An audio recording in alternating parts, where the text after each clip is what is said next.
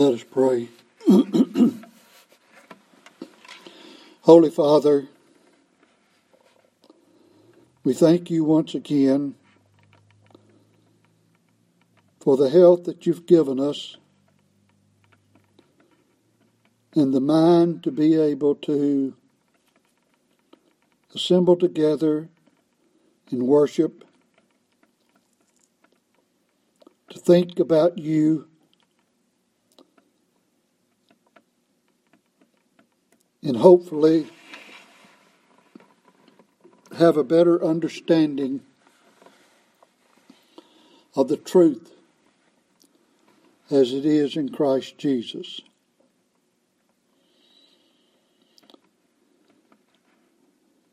We long for the day when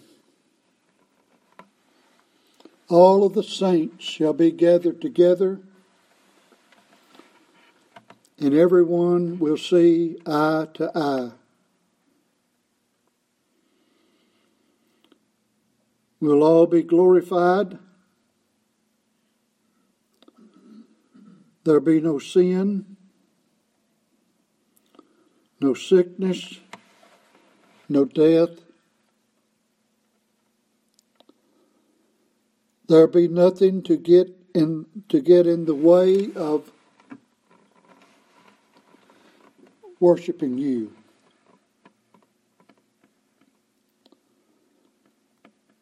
Yes,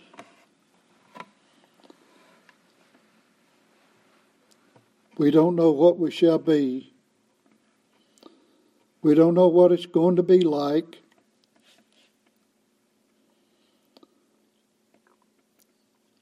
And the little bit that you give us in your word seems to be beyond our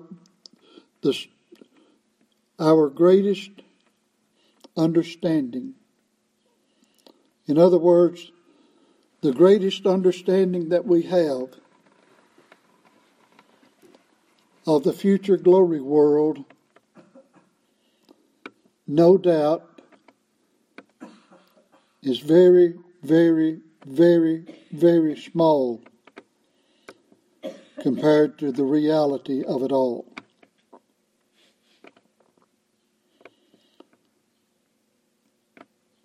Help us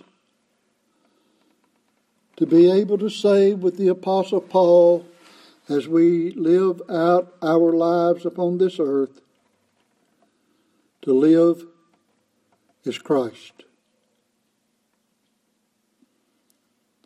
We pray in Jesus' name. Amen. This morning we left off in the paper that we mentioned, that we read back in October of 21, and we were reading from John Gill's Body of Divinity, and we read first of all from his Book 2, Chapter 5, and we want to take up now and read from Book 6, Chapter 9 of Gill's Body of Divinity. After a brief introduction and summary regarding adoption as an eternal and imminent act of God as discussed in Book 2, Chapter 5, from which we previously quoted, Gill considered adoption, quote, as openly bestowed upon believing in Christ and as manifested, applied, and evidenced by the Spirit of God. End of quote. Again, we will quote somewhat at length while trying to provide a brief overview or outline of the application of adoption with reference to the passages in Romans and Galatians. Prior to taking up this part of the subject and giving a brief statement showing that adoption is distinct from justification and pardon, Gill wrote, quote, A subject may be acquitted by his sovereign from charges laid upon him, and a criminal convicted and condemned may be pardoned, yet does not become his son. If adopted and taken into his family, it must be by a distinct and fresh act of royal favor. In other words, showing that pardon is not the same as adoption. After Gill discussed some things wherein civil adoption and spiritual adoption agree and disagree, he considers 1, the causes of adoption, 2, the objects of adoption, 3, the nature and excellency of the privilege of adoption, and 4, the effects of adoption. Under the causes of adoption, he lists the efficient cause, which is God, and then the moving cause of adoption, which is the love, grace, free favor, and goodwill of God. The objects of adoption are those who are the objects of the love of God, the children of God, the chosen of God, the redeemed, the believers, those who live so that they become the sons of God. Discussing the nature and excellency of the privilege of adoption, Gill enlarges on the various benefits and blessings that are enjoyed by those adopted. In closing, by considering the effects of adoption, Gill gives the following, which are 5 points. In other words, this is closing out on his section on the effects of adoption. 1, a share in the pity, compassion, and care of God. Their heavenly Father, who as a father pities his children, so he pities them that fear him and reverence him as their Father. In all their afflictions he is afflicted and sympathizes with them and delivers them out of all their troubles. When they are in want of whatsoever kind, and particularly of food, he supplies them, and for which they are encouraged to ask it of him as children of their parents. So our Father reasons, if a son, then, in other words, if a son, then he's going to feed him, from Luke chapter 11, verses 11 through 13. In other words, if you're a son, he's going to give you the benefits that are asked. 2, access to God with boldness. In other words, since we are adopted, one of the effects is that we have access to God with boldness. They can come to him as children to a father. Use freedom with him. Tell him all their complaints and wants, and come boldly to the throne of grace and ask grace and mercy to help them in times of need. 3rd, one of the effects, conformity to the image of Christ, the firstborn among many brethren, which is begun in this life, and will be perfected in that to come, when the sons of God shall be like him and see him as he is. 4, the spirit of adoption, given to testify their sonship to them. For because they are sons, God sends forth the Spirit of his Son into their hearts, crying, Abba, Father. Galatians 4:4 and 6. And then 5th, heirship. For if children, then heirs, heirs of God and joint heirs with Christ. Romans 8:17. Heirs of the grace of life, heirs of a kingdom, of an inheritance most glorious, to which they are entitled, and for which they are made meet by the grace of God. Now, that's our conclusion of reading with regard to John Gill. Now I want to direct our attention to an article written several years ago by Elder J.D. Shane. I knew Brother Shane back in the 60s and early 70s, and he has gone on to be with the Lord. And for anybody that might want to know the full article that Brother Shane wrote on adoption, they might find that on MountZionPBC.org website. But now, through the rest of the article paper that I'm going to be reading, I'm going to be reading from Brother Shane.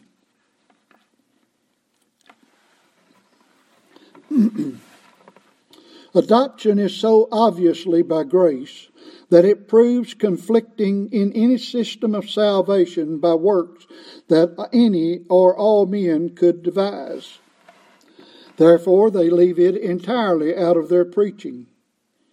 And may I further suggest why the ministers who believe and advocate the doctrines of grace mention it so rarely.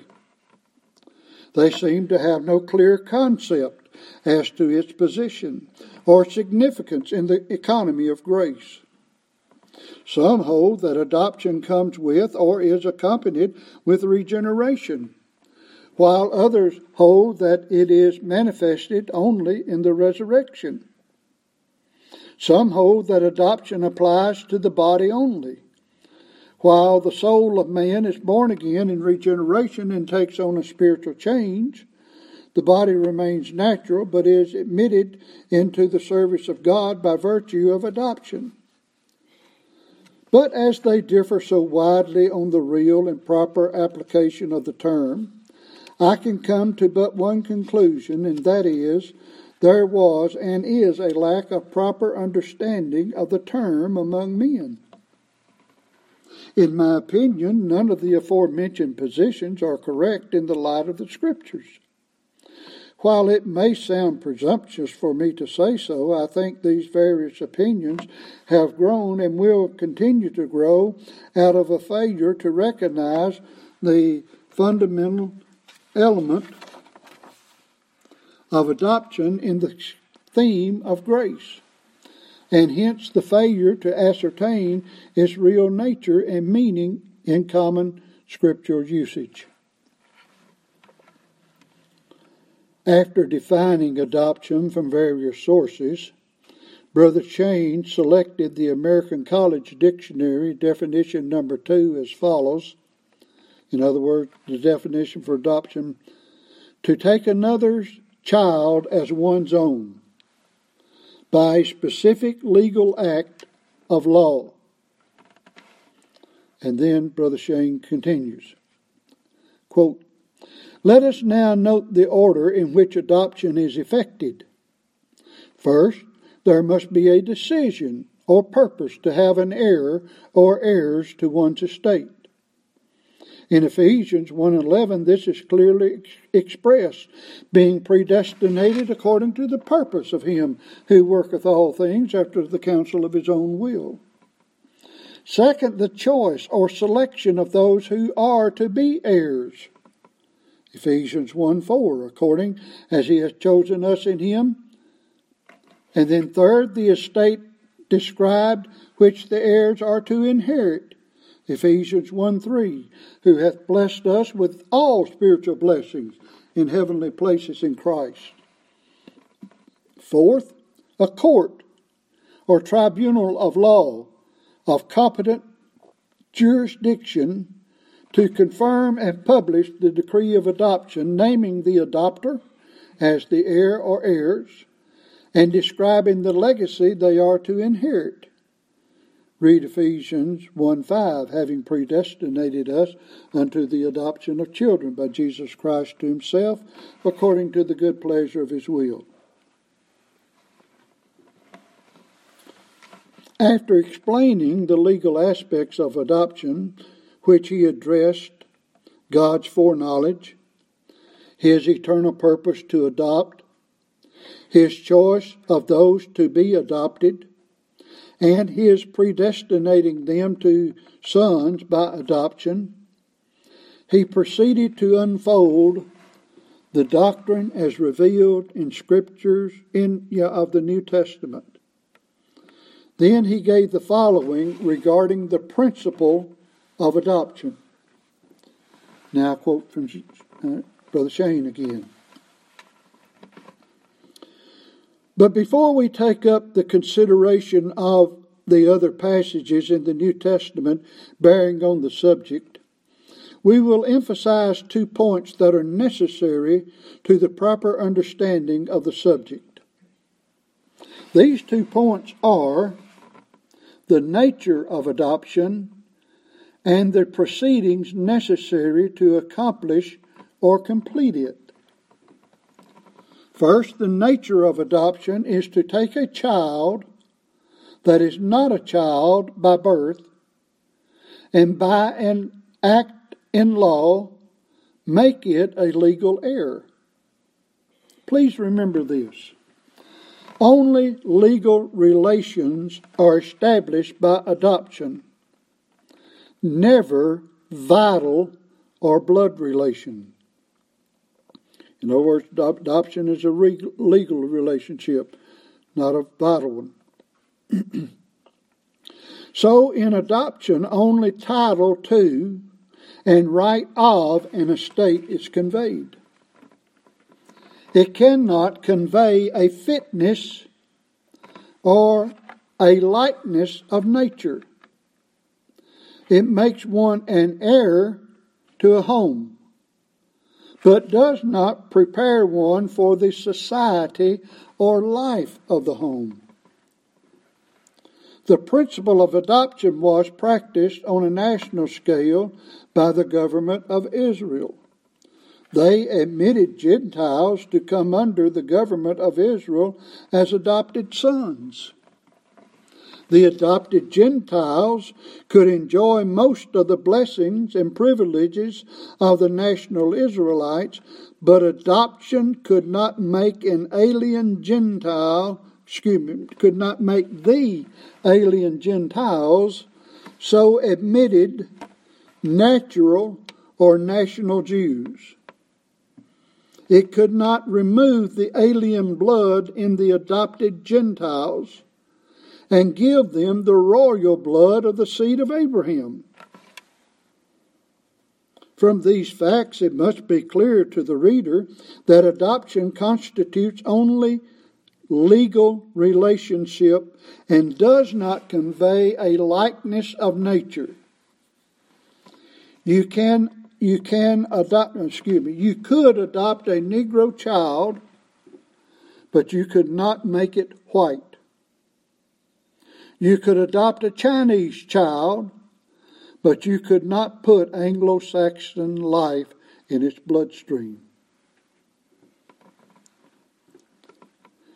So you see, you can change the relationship, but you cannot change the character. In other words, you can make a person adopted, give it a legal status, but you cannot change the nature of that person by adopting it. As we'll see, that comes in regeneration with the child of grace. But anyway, I'm jumping ahead.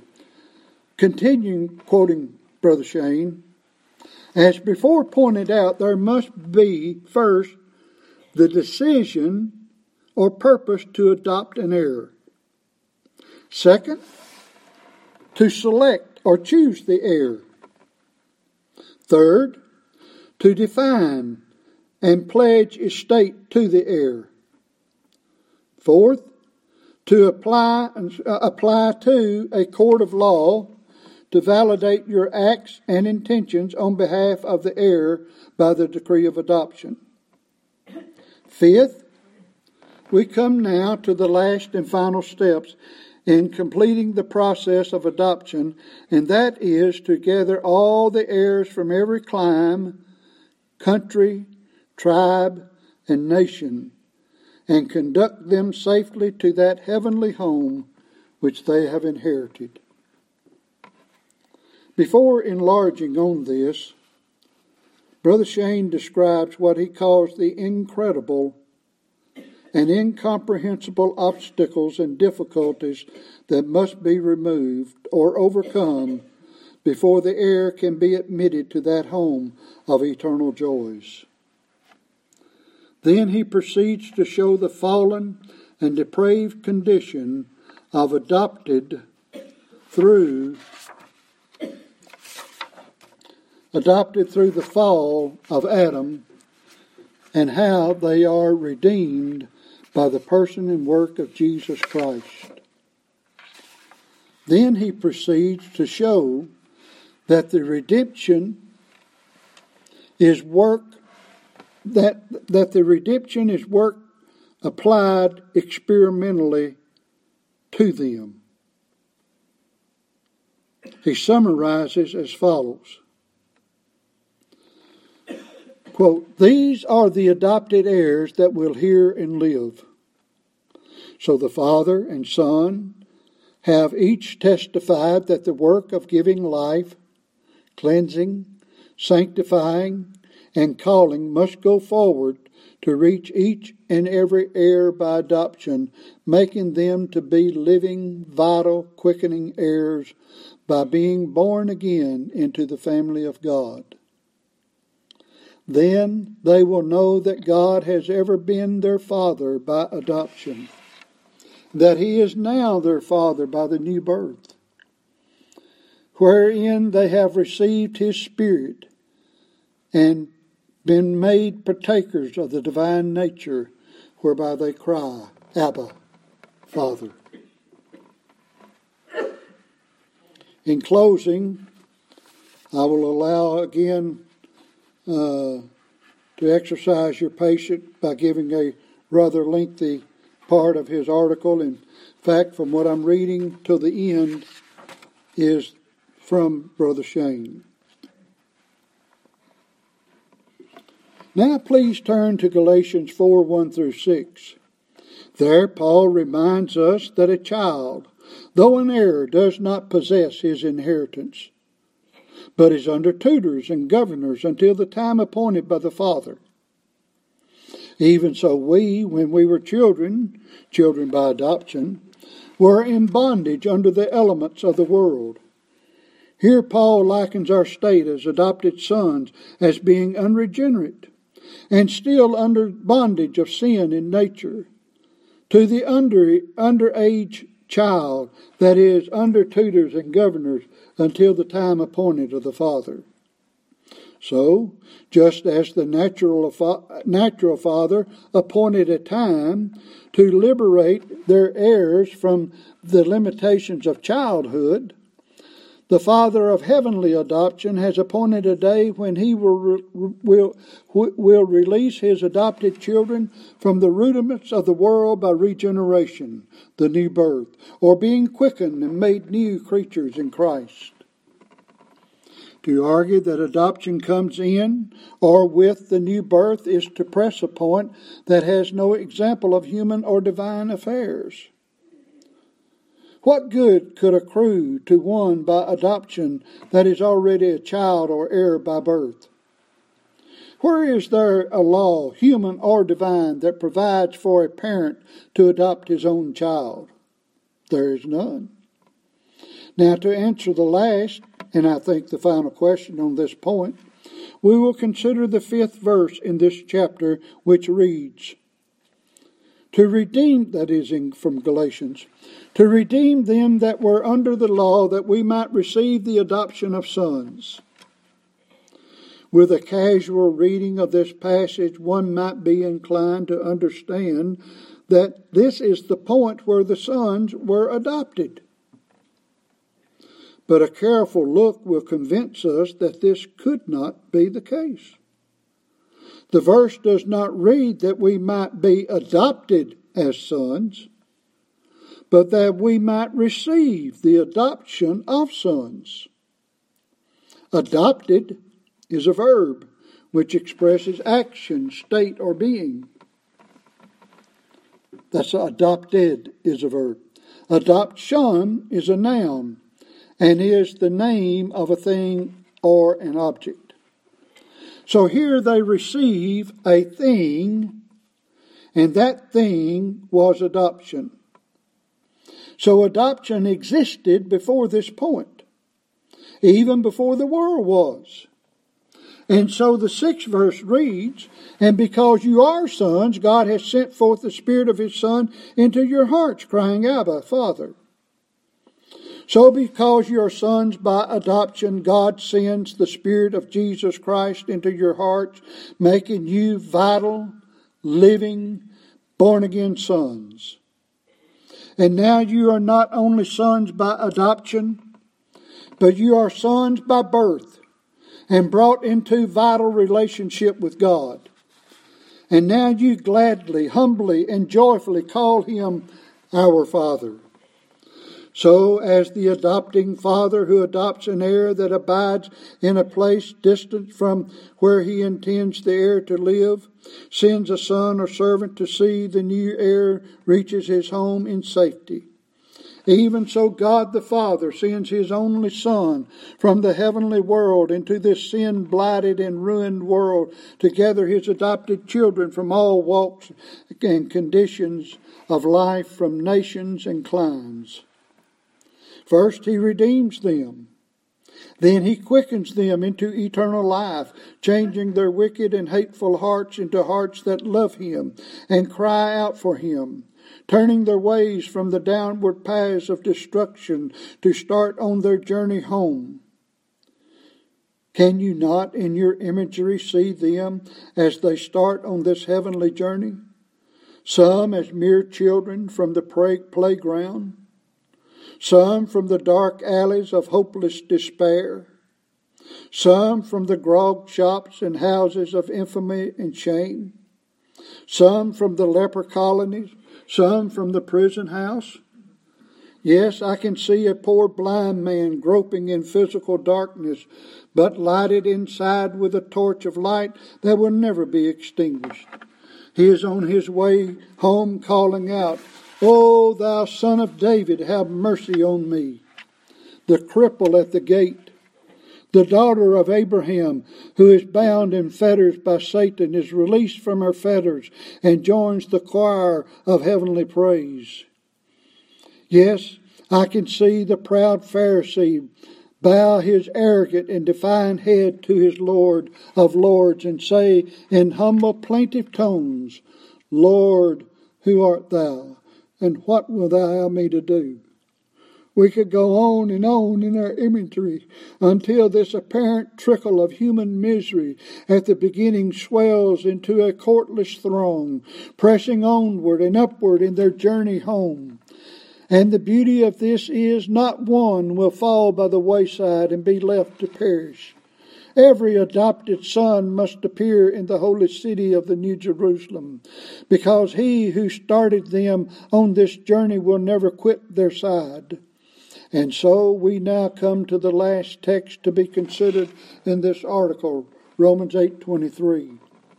And we read these heavenly words, "Even we ourselves groan within ourselves, waiting for the adoption, to wit, the redemption of our body.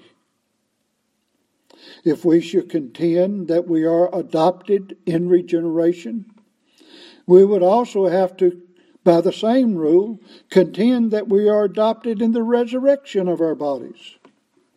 But as in Galatians, the noun form is used as it is in Romans. In this text, Paul points out the glorious end of adoption, which is the resurrection and glorification of our bodies. Then shall we appear before Him holy and without blame before Him in love. Here the Lord that has brought His adopted brethren from the deepest depths of degradation, shame, and ruin will present them to the Father in spotless purity, clothed in celestial apparel of fine needlework and wrought gold, which is His perfect righteousness. And here They will outshine all suns and be sublimely fitted for the royal society of the courts of their King. Thus, in the jubilance of eternal victory of their Lord and King over death, the grave, and the awful plague of sin, they will join that song of triumph. Thou wast slain, and hast redeemed us to God by thy blood out of every kindred and tongue and people and nation. So, adoption, like election and predestination, in the primary sense, was before time began. While election, predestination, and adoption did not affect the heirs when the Lord acted in these matters, these acts did provide for the heirs in the ages to come when they would receive the things provided. The things provided and described as all spiritual blessings in heavenly places, and are particularly mentioned as redemption, reconciliation, justification, and the new birth or regeneration, sanctification, faith, repentance, love, hope, peace, joy, preservation, resurrection, and finally, glorification. All these things are made sure and secure in the covenant of mercy. In the first chapter of Ephesians, Paul defines the eternal phase of adoption. In the fourth chapter of Galatians, he defines the time phase when we as heirs begin to experience the glorious riches of it. When the spirit of adoption comes to us, we begin to know and feel that the Lord hath provided sweet and precious things for us here and hereafter. In the 8th chapter of Romans, Paul points out the final and last phase of adoption. If possible, this is the sweetness of all.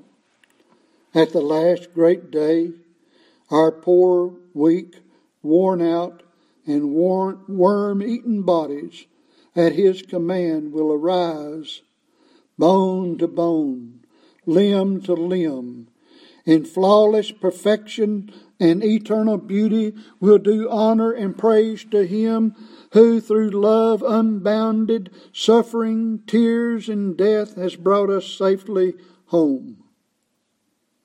We preach much about election and predestination, and we rarely mention adoption. Yet we preach adoption every time we preach election and predestination. Many people object to election and predestination when preached, but never raise an eyebrow when we preach adoption. And yet we cannot preach the truth of adoption without preaching election and predestination. So, brethren, speak more about the truth of adoption, and you will have God's children rejoicing in all of them. That's the end of the paper. And we'll stop there today. We won't go on any further. But I hope that's been somewhat profitable and beneficial to you, not only in a spiritual way in the sweetness of the subject, that God is going to bring his children home. He not only just changes our state, but he changes our nature too in regeneration and brings us unto him ultimately in glorification. Believer, that's the sweetness of adoption. God has called you to know this truth, to enjoy the truth of it, but also that you might enjoy and not only enjoy, but know the theology of it, that adoption is not justification. Adoption does not come at faith. Adoption was in God before the world began. We receive it by faith.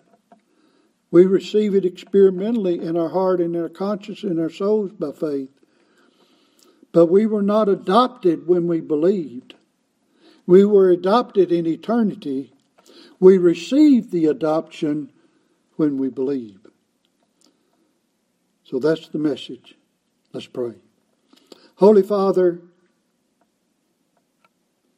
I thank you for these men that we have read who are dead, yet continues to speak. We wish we had the mind and the tongue of some of these men, but we do not. But we thank you that they have left their writings that we might glean from them. Now, my God, I ask that you would bless the message that has been delivered this day,